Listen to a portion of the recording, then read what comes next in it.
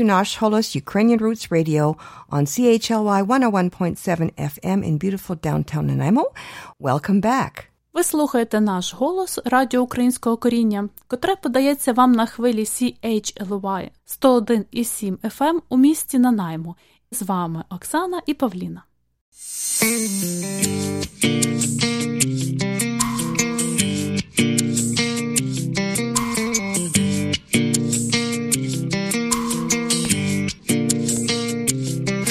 І коли залишилася зовсім сама, і коли вже здається світла нема, коли небо твоє на колір чужим стає,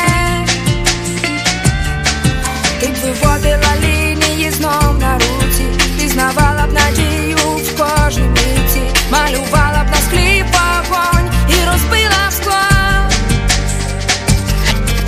Не бійся жити, світ для того, щоб любити, сонце, дощ і вітер, небо, зорі, квіти, все для тебе, а ти не бійся жити, сонце, дощ і вітер, небо, зорі, квіти, світ для того, щоб любити тебе.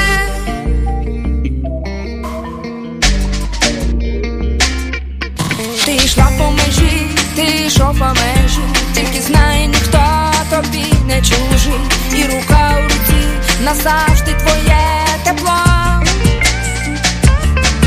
І не можеш тепер лишитися там, де читаєш мої слова по губам, повертає тебе назад моя любов. Не бійся жити, світ для того, щоб любити, сонце, дощ і вітер, небо, зорі, квіти, все для тебе, а ти не бійся жити, сонце, дощ і вітер, небо, зорі, квіти, світ для того, щоб любити тебе.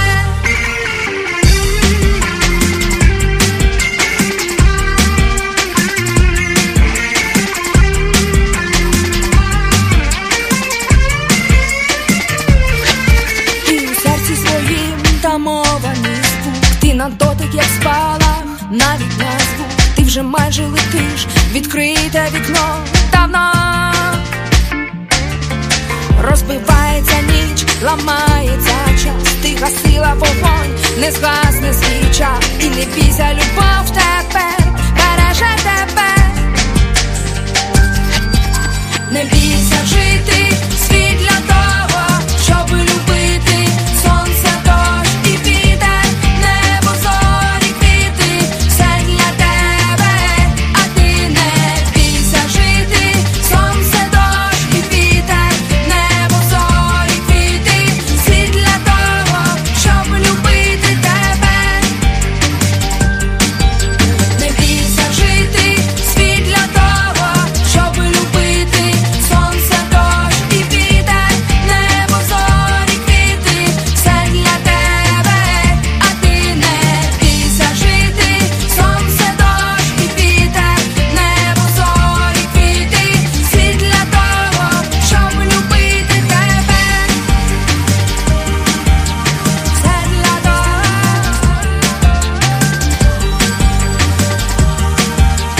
щоб любити тебе.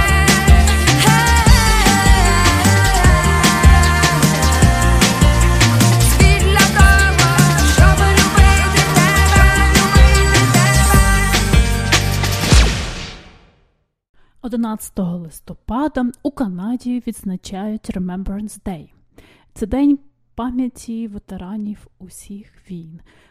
День пам'яті людей, які поклали своє життя за мирне небо у всьому світі. А зараз хочу розповісти вам про 10 коротких фактів про цей день пам'яті. Його вперше почали відзначати у 1919 році у всій британській співдружності. Спочатку його називали День перемир'я на ознаменування угоди про перемир'я, яке закінчила Перша світова війна. Цей день було призначено у понеділок 11 листопада 1918 року об 11 ранку 11 дня 11 місяця.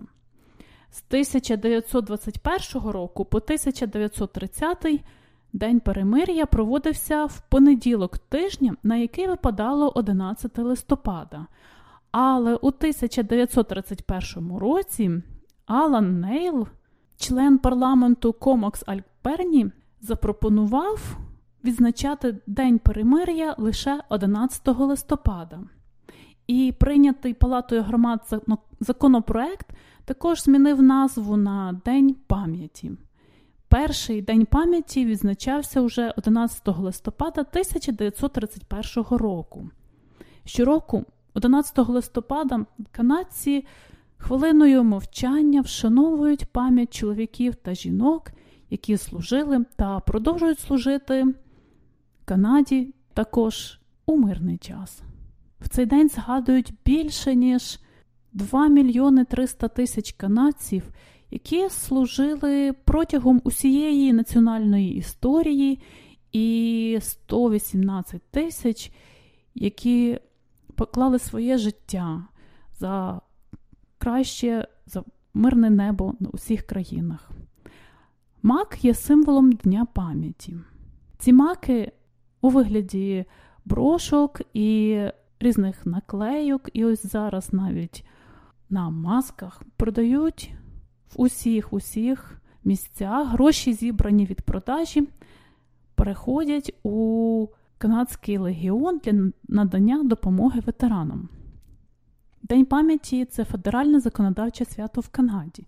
І також встановлене законом свято на 3 територіях – Юкон, північно-західні території та Нунавут. Національна церемонія традиційно проводиться в Національному меморіалі війни в Оттаві. Генерал-губернатор Канади очолює церемонію. У церемонії також беруть участь прем'єр-міністр, інші урядовці, представники ветеранських організацій. Напередодні церемонії довгі колони ветеранів, членів Збройних сил Канади, офіцерів поліції, кадетів ідуть до меморіалів святково одягнених охоронців. Деякі з 54 країн-членів співдружності, такі як Канада, Великобританія та Австралія, дотримуються традиції Дня пам'яті 11 години 11 дня 11 місяця. Інші країни відзначають цей день в різні дати. Наприклад, у Новій Зеландії 25 квітня. У Південній Африці День маків відзначають в неділю, яка припадає найближче до 11 листопада. Багато держав, які не є членами співдружності, також відзначають День пам'яті 11 листопада. Наприклад, це Франція, Бельгія, ось Польща. Раніше США визначали День перемир'я 11 листопада, але у 1954 році змінили назву цього дня на День ветеранів.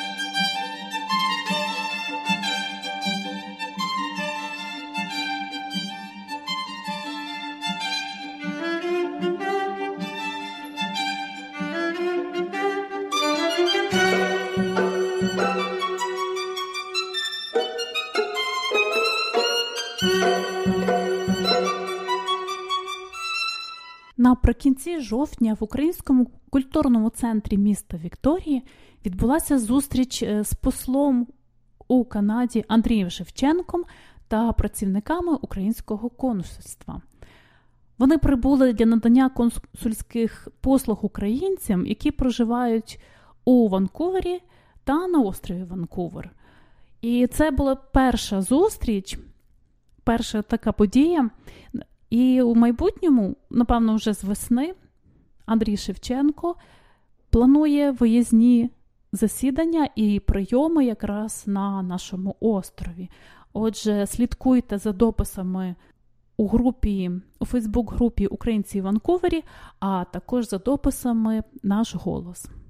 А зараз хочу запропонувати вам невеличке інтерв'ю з Андрієм Шевченком. Мене звати Андрій Шевченко, я посол України у Канаді. І сьогодні я надзвичайно радий бути у Вікторії в Британській Колумбії. У нас сьогодні досить історичний момент, тому що вперше в історії ми, українське посольство, проводимо тут виїзне консульське обслуговування українських громадян. Що це означає? Це означає, що всі ті, кому потрібно продовжити український паспорт, або його поновити, або оформити якісь українські документи, вони можуть прийти, поспілкуватися з консулом, поспілкуватися з нашою командою і таким чином вирішити ті питання, які вони, можливо, роками не могли до цього вирішити. Це для нас надзвичайно важливий момент для нашої команди. Ми справді в останні роки дуже серйозно ставимося до збільшення нашої консульської присутності в Канаді. 2 роки тому саме з цієї причини ми відкрили Генеральне консульство України в Едмонтоні, для того, щоб наблизити українську державу до громадян України, які проживають на заході Канади. Зовсім нещодавно у нас з'явився новий почесний консул України в Монреалі, Євген Чолій, відомий чоловік, в минулому президент Конгресу українців Канади і Світового конгресу українців. У нас продовжує працювати генконсульство в Торонто, посольство в Оттаві і наш почесний консул України у Ванкувері, пан Любомир Гуцуляк. Все це частина нашої більшої роботи. Ми намагаємося зробити так, щоб Україна була присутня в різних провінціях, в різній географії і могла вибудовувати місточки між цією чудовою і такою географічно широкою країною, як Канада, і Україною. Чим нам ще цікава Британська Колумбія і чим для нас важлива Вікторія? Ми і далі залишаємося під дуже великим враженням від того рішення, яке ухвалила Британська Колумбія рік тому, коли провінція своїм законодавчим актом визнала щорічне вшанування роковин Голодомору в Україні. Це надзвичайно важливий момент для будь-якого українця. І це дуже важлива тема, яка консолідує і цементує українську громаду в Канаді. Таким чином, Британська Колумбія стала 6-ю провінцією в Канаді, яка у своє законодавство ввела Голодомор. І зараз, коли ми починаємо роботу в цьому напрямку на сході Канади з Атлантичними провінціями, ми саме Британську Колумбію ставимо як приклад, де громада разом з політиками, разом з урядом, разом з іншими національними громадами змогла вийти на хороше рішення, яке, мені здається, зробить багатшою культурну спадщину цілої провінції Британська Колумбія. І це, звичайно, той крок, який дуже консолідує українську громаду. Тому всіх тих українців, які нас в Британській Колумбії зараз можуть почути, я хочу сказати дуже дякую за вашу згуртовану роботу. Мені здається, що такі речі, вони показують і вашу справжню силу, і показують, як ви можете зробити так, щоб і уряд провінції цим зацікавився, і як зробити так, щоб мешканці Британської Колумбії, які не мають української спадщини, щоб вони теж більше дізнавалися про нашу з вами історію, про нашу з вами громаду. Додам ще, що це дуже складний рік. Очевидно, у нас були зовсім інші плани на цей рік, і, мабуть, і в української громади були зовсім інші плани на цей рік. І всім, хто нас чує, я просто хочу побажати дуже твердо і в доброму здоров'ї пройти цей дуже непростий час. І такі випробування, вони, безумовно, згуртовують. І, можливо, саме в такі роки чи в такі моменти ти по-справжньому починаєш цінувати дружбу, підтримку своїх друзів, знайомих, кумів, сусідів. І мені здається, що от в такі моменти українська громада, яка має настільки потужну мережу по всій країні, вона може показувати свою справжню силу. Україна і Канада в цій всесвітній біді, вони разом.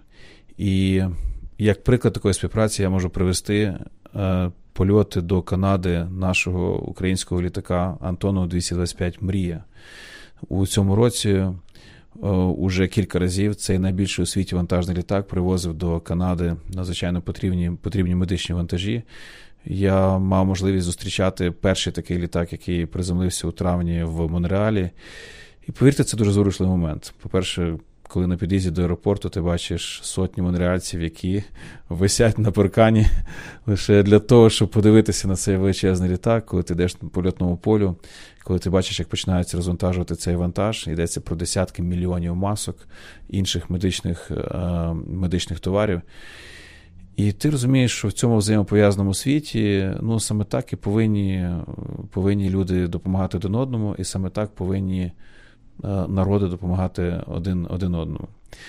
Словом, важкий рік, і я просто всім, хто нас зараз чує, хочу побажати прийти його в доброму здоров'ї і по можливості в доброму гуморі, і цінувати всю ту дружбу, всі ті зв'язки, які є.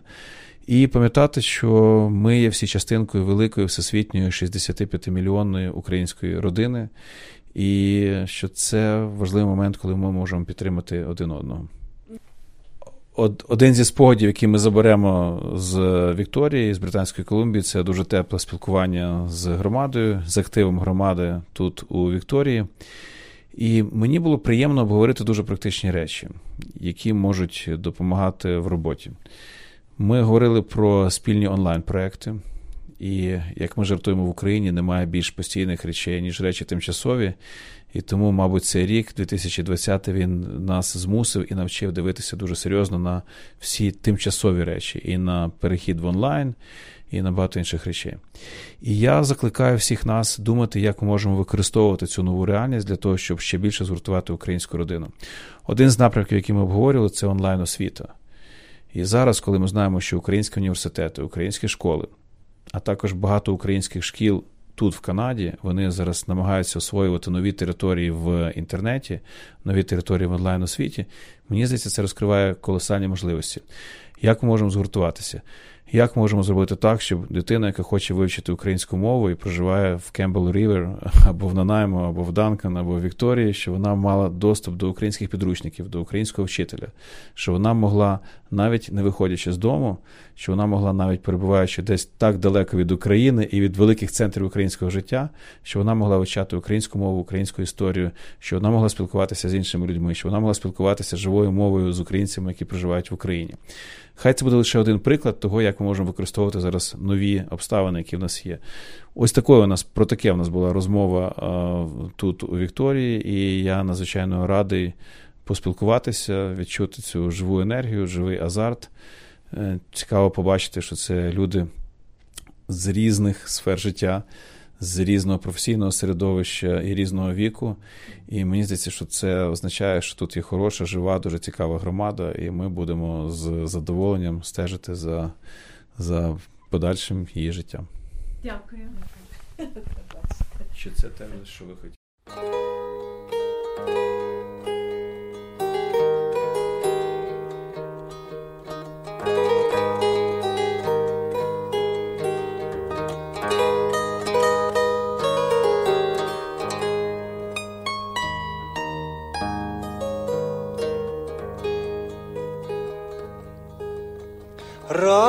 Розплачеться мать сира земля, як одівиця пречистая, страховниця непорочная, перед Христом, перед Господом.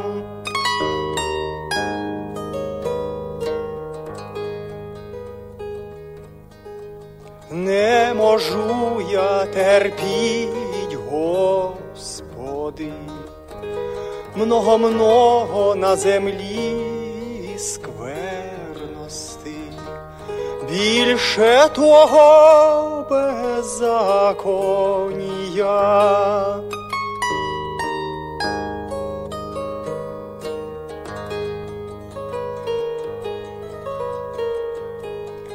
Христос на небеса возноситься, а речет матері сирой землі. Потерпи, матира, сира земля, покуль грішники спокаються.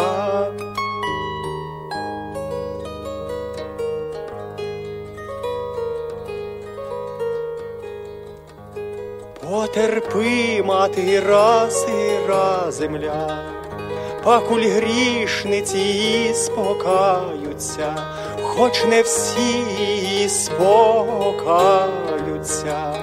Не минуєм суду страшного, не минуєм суду страшного, ах, второго пришествия, за велике согрішення, все за своє беззаконіє.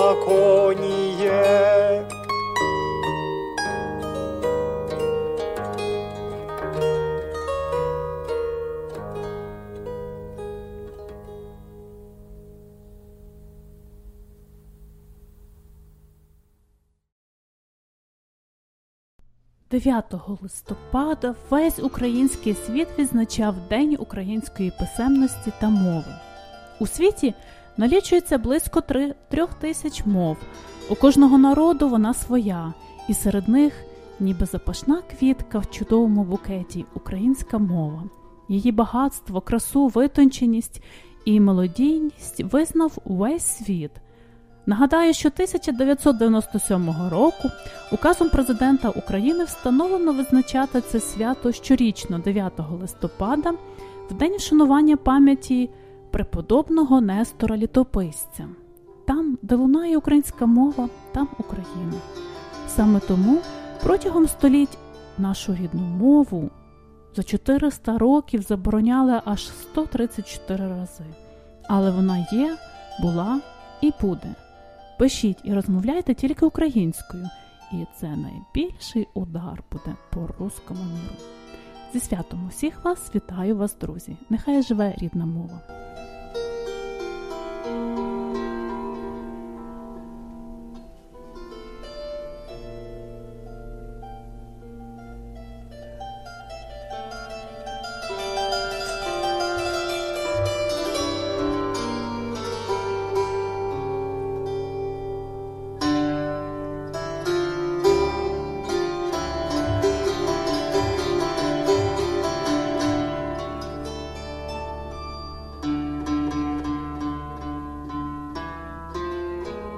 9 листопада 1794 року помер Григорій Сковорода, видатний український просвітитель-гуманіст, мандрівний філософ, поет, педагог, перекладач. На камені над його могилою на прохання самого Сковороди автоепітафія: «Світ ловив мене, та й не спіймав». Григорій Сковорода народився 3 грудня 1722 року на Полтавщині, в козачому містечку Чорнухи, колишнього Лубенського полку. Батьки Сковороди, Сава та Пелагія, належали до малоземельних козаків-селян. Уже з дитинства виявив він великі здібності до науки, і батьки пізніше віддали його до Київської академії, де він навчався 10 років. Академію Григорій Сковорода закінчив у 1750 році. Київська академія дала йому знання гуманітарних наук, класичних і новоєвропейських мов, філософії і літератури. В ній Сковорода познайомився із ученням західноєвропейських філософів. 5 років, починаючи від 1750-го, Григорій жив у різних країнах Західної Європи. Він служив як співак при церкві російського консульства в Угорщині. Був у Будапешті, Відні, Братиславі. Є твердження, що відвідав Південну Німеччину та Північну Італію і побував у Польщі. З 1759 року Григорій Савич Сковорода – викладач Харківського колегіуму. Однак постійний тиск з боку представників церкви, які вимагали, щоб він прийняв духовний сан, змушував кілька разів залишати колегіум. Тож вчений обрав стезю мандрівного філософа і протягом 25 років побував у багатьох містах і селах України, проповідуючи свої ідеї і світогляд. Через пісні, кантати і псалми він викладав свої філософські погляди, таврував соціальне зло, прославляв природу, волелюбність людини. Сковорода був послідовним ідеалістом у філософії. Він стояв на ґрунті, що суть буття лежить поза обсягом людських почуттів. У цьому відношенні його філософська наука суцільна та гармонійна, і доводити щось протилежне з творами Сковороди в руках – це тільки доказ високого рівня словесного крутійства. Він ніколи не розставався з Біблією, яка в його творчості та світогляді відіграє велику роль. Могила Григорія Сковороди знаходиться у селі Сковородинівка, раніше пан Іванівка, колишня садиба Андрія Ковалівського. До 1972 року у будинку, де проживав і помер Сковорода, знаходилась школа. Потім було засновано музей, а пізніше літературно-меморіальний музей Сковороди. І уже з 2008 року цей музей має статус національного. 15 вересня 2006 року Національний банк України випустив банкноту номіналом 500 гривень, на аверсі якої зображено Григорія Сковороду. Його афоризми – твори філософські трактати, сад божественних пісень, байки харківські, розмова звана алфавіт чи буквар світу, розмова 5 подорожніх про істинне щастя у житті, вдячний еродій, вбогий жайворонок, бджола та шершень займають чільне місце в українській та всесвітній духовній культурі. Наша передача підходить до кінця. Бажаю вам гарного дня, до зустрічі наступної середи о цій же годині. Нагадую, ви слухали наш голос радіо Українського коріння, яке подається вам на хвилі CHLY 101,7 FM у місті Нанаймо. З вами була я, Оксана Побережник. Всього доброго!